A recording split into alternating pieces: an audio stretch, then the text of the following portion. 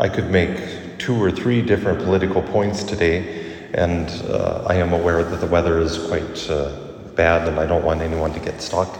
So I'll try to keep it short, but I'm not going to make the one that has to do with our first reading, of course, as the people reject what Samuel is telling them and reject in a very real way the leadership that God had provided to them up to that point, where he raised up judges and prophets to speak on behalf of the Lord, to tell the people this is how we need to respond to this crisis or this activity.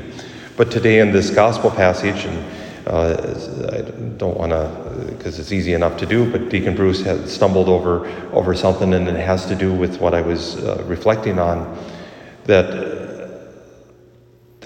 we pay attention to the pronouns, and now, of course, we live in a day and age where the pronouns don't mean anything, or everyone self-identifies with ze, them, zer, or whatever it is, and all those things. And I don't want to make light of the situation that people are so many are in confusion. But in the Old Testament and New Testament and the Gospels and the translations that we have, most of the translations try to be very consistent and try to hold on to good English grammar. And so as we're reading through this, and we see that Jesus sees their faith, he's not talking about the individual on the mat. He's talking about the faith of the ones who tore up the roof. He's talking to them. When he sees their faith, he says to the man on the mat, your sins are forgiven. I think that's something for us to reflect on, especially those of us that have loved ones that aren't practicing, loved ones that have walked away from the faith, loved ones that, or maybe it's not even loved ones, but acquaintances that we know that have just ignored the Lord. And certainly we know loved ones that are sick and suffering. And when Jesus sees our faith, carrying them in our prayer, he desires to heal them.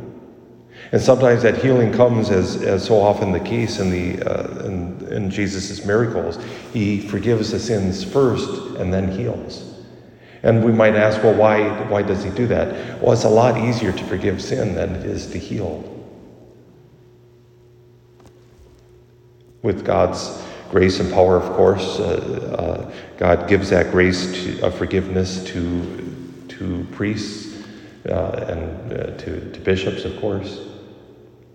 And we say those words, but it's the healing, the physical healing, that confirms spiritual healing. And so often we need that spiritual healing first. And perhaps more than anything, that's what we should hold on to this day, as we carry many of our loved ones, those already types I've named, in our prayer, that we ask God for that spiritual healing that he can give them, and that they would see something, whether it's a physical healing, whatever it is, that they would see some sign that God is trying to get their attention, that God is forgiving them, that God is loving them, that God is calling them back to the faith.